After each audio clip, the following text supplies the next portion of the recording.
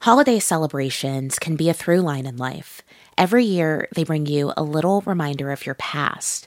That's how it is for Joanne Molinaro in Agoura Hills, California. I generally cannot think of Lunar New Year without remembering the number of times we would go to my grandmother's home. As a kid, she'd complain. It was like a tiny, small apartment that was always extremely hot and, crowded with fake Christmas trees. She had a bunch of those all over. And then dried fruit and fish everywhere. It was kind of a hodgepodge of random things. But when she remembers it now, she thinks of the grandmother she misses. She cherishes her memories of those visits. She had one of those Korean-style tables, which is right on the floor, and she'd have these bamboo mats rolled out for all of us. And we'd show up dressed to the nines in our hanboks, which is traditional Korean dress costume. And after we'd eat, we'd do this thing where we'd pay our respects to our elder generation. Joanne Molinaro is a food writer now. She's behind the website and cookbook, The Korean Vegan. So naturally, some of her memories are attached to what her family ate. Tteokguk, which is the very traditional Korean New Year's dish. It's a rice cake soup. And the broth itself is also very light colored. It's supposed to symbolize the purity of a clean slate. Your new year is starting. There's no blemishes in it yet. And that is a very comforting feeling, knowing that, I have this whole year to start over. That soup always brings back another Lunar New Year memory from years ago. One that's bittersweet. This was the year of my wedding, my first wedding. And my mother made this tteokguk, and she slides the bowl over to me. And with it was an envelope, a Hallmark card. And it's my mother's handwriting, and it's signed by both her and my father. And it turns out that my parents were very worried about my upcoming wedding. And they really didn't want me to go through with it. And they were begging me to reconsider. Molinaro was furious. Her wedding was in 4 months. She had her dress. Everything was on the books. She screamed at her parents and walked out the door. The soup was untouched. Many years later, that marriage has ended.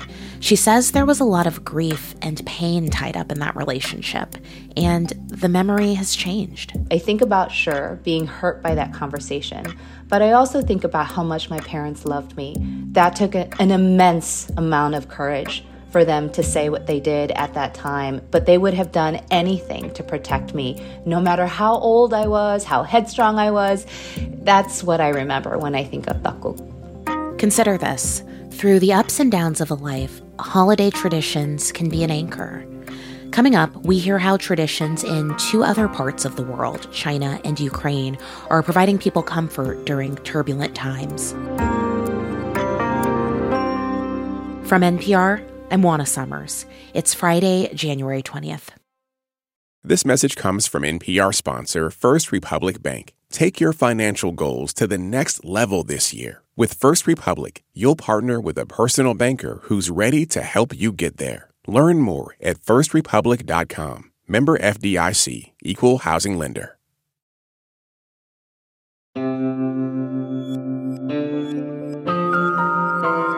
It's Consider This from NPR. This weekend is the Lunar New Year. It's a time for celebration in many Asian communities around the world. In China, it's a time to travel and see family. And for the first time since the start of the pandemic, people there can travel without mandatory COVID testing and lockdowns. But the holiday also falls in the midst of a huge surge in COVID infections and a struggling economy.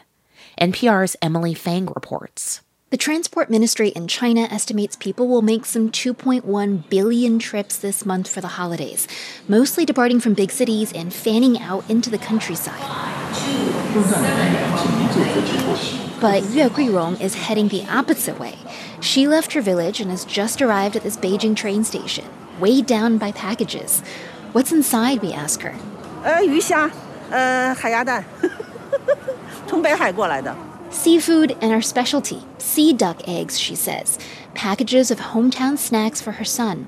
She wanted to bring him a taste of home, and she cheerfully took the 24-hour slow train to Beijing from her home in southern China. The rules were really relaxed from departure to arrival, she says. Travel went very smoothly. At the same Beijing train station, 22-year-old Chen Junjie is getting ready to leave for the tropical south. He's had a rough 3 years. Most of his degree program in Beijing was spent locked down on campus.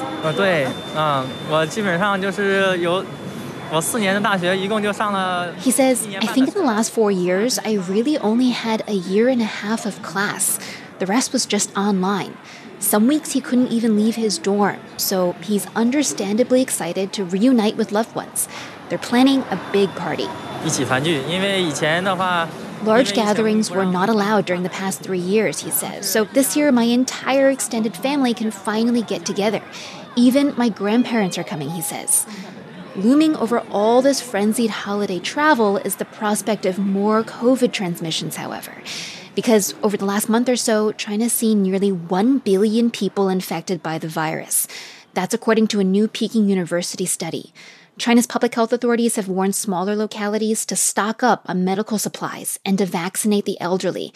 But there are no rules stopping someone from traveling now, even if they're sick. Taxi driver Wang Feng says he's trying to put off going home to rural northwestern China.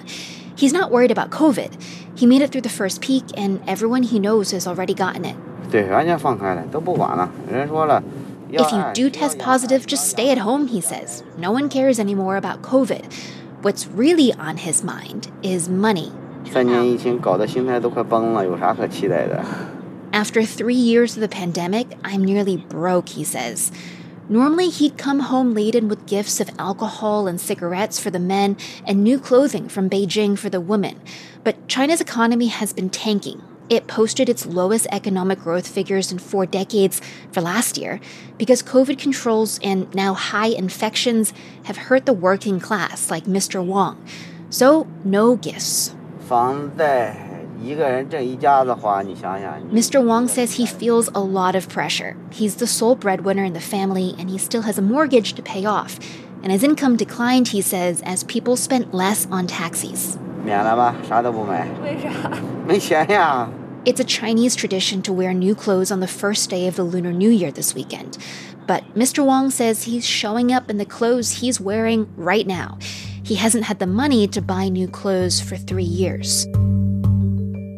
NPR's Emily Fang.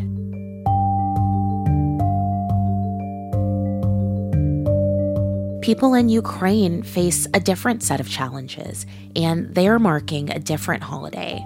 Orthodox Christians there celebrated Epiphany on Thursday, and in Ukraine, it's a tradition on that day to jump into the icy cold waters of the Dnipro River, a way to start the year fresh with a clear mind. NPR's Alyssa Nadworny joined a group of plungers in the city of Dnipro. Along the bank of the river, groups of friends huddle in their bathing suits and towels, deciding who will go first. About a half dozen men in their 20s race into the water. It's a tradition loosely tied to the holiday that celebrates the baptism of Jesus Christ. The Orthodox Church of Ukraine has long said there is no religious reason to be in winter water, but it's tradition. What is the thought that goes through your head right before you get in? Быстрее. Faster. Just do it faster. Faster. Don't scream. Nikolai Pastachenko has been plunging for many years. This year, he says, the dip is a needed distraction, especially now and here. A Russian missile decimated an apartment building last Saturday, killing more than 40 civilians. He says it doesn't really feel like a holiday this year. It doesn't feel festive. Then he wades in waist deep, does the sign of the cross over his bare chest, and then he dunks. Once, twice, 3 times. Yulia Zhezhkina is bundled up on the shore, watching her husband Vitaly plunge.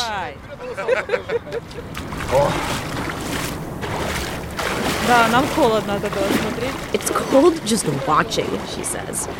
In years when the river is totally frozen, people cut holes shaped like the cross and jump through them. This year is warmer than in the past. The river isn't frozen, but there are floating chunks of ice. Which prompts the question, what are all these people getting out of this? Stanislav Bazhenov explains he gets a sense of clarity when he plunges. It's like freedom, he says. Something he relishes since he's on break from fighting on the front line. Yes, he says, it does feel like small daggers all over your body. It's hard to describe, he says. You just have to do it yourself. Ready. So, I do. It is very, very cold.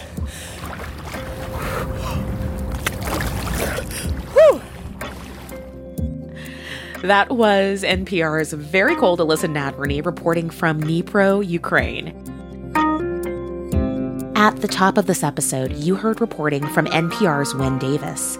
There's a link to her story on recipes for the Lunar New Year in our show notes. It's Consider This from NPR. I'm Juana Summers.